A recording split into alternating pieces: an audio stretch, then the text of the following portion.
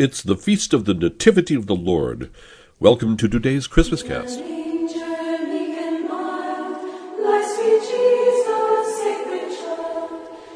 From The Life of Christ by Fulton Sheen. Of every other child that is born into the world, friends can say that it resembles his mother. This was the first instance in time that anyone could say that the mother resembled the child. This is the beautiful paradox of the child who made his mother. The mother, too, was only a child. It was also the first time in the history of the world that anyone could ever think of heaven as being anywhere else than somewhere up there. When the child was in her arms, Mary now looked down to heaven. In the filthiest place in the world, a stable, Purity was born. He who was later to be slaughtered by men acting as beasts was born among beasts.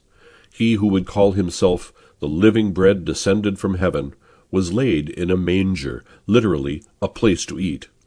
Centuries before, the Jews had worshipped the golden calf and the Greeks the ass. Men bowed down before them as before God.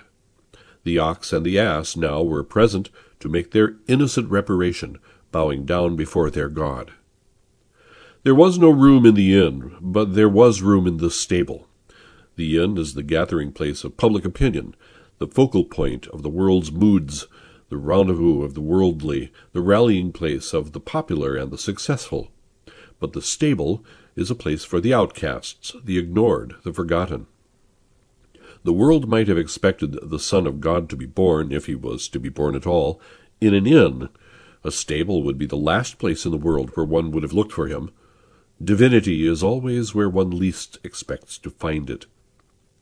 No worldly mind would ever have suspected that he who could make the sun warm the earth would one day have need of an ox and an ass to warm him with their breath, that he who, in the language of Scriptures, could stop the turning about of Arcturus would have his birthplace dictated by an imperial census, that he who clothed the fields with grass would himself be naked, that he from whose hands came planets and worlds would one day have tiny arms that were not long enough to touch the huge heads of the cattle, that the feet which trod the everlasting hills would one day be too weak to walk, that the eternal Word would be dumb, that omnipotence would be wrapped in swaddling clothes, that salvation would lie in a manger, that the bird which built the nest would be hatched therein.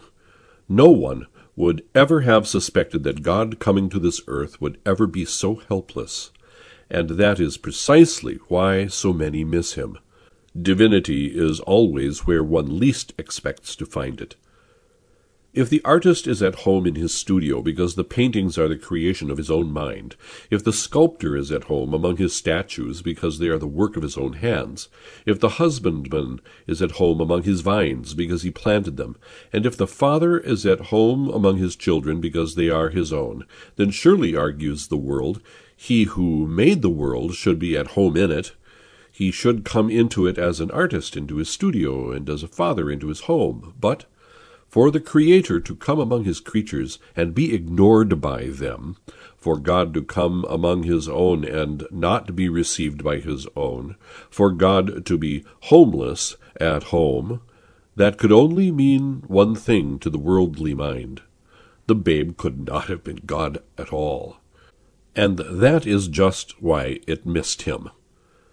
Divinity is always where one least expects to find it. The collect of the first Mass of Christmas. Let us pray. O God, who have brightened this most holy night with the splendor of the true light, grant, we beseech you, that we may know in heaven the joy of that light which we have known mystically on earth. Oremus, Deus qui hanc sacratissimam noctem veri luminis fecisti illustratione clarescere, da quesumus, ut cuius lucis mysteria in terra coniovimus, eius quoque gaudiis in cielo per fruamur, qui tecum vivit et regnat in unitate Spiritus Sancti Deus per omnia saecula saeculorum. Amen.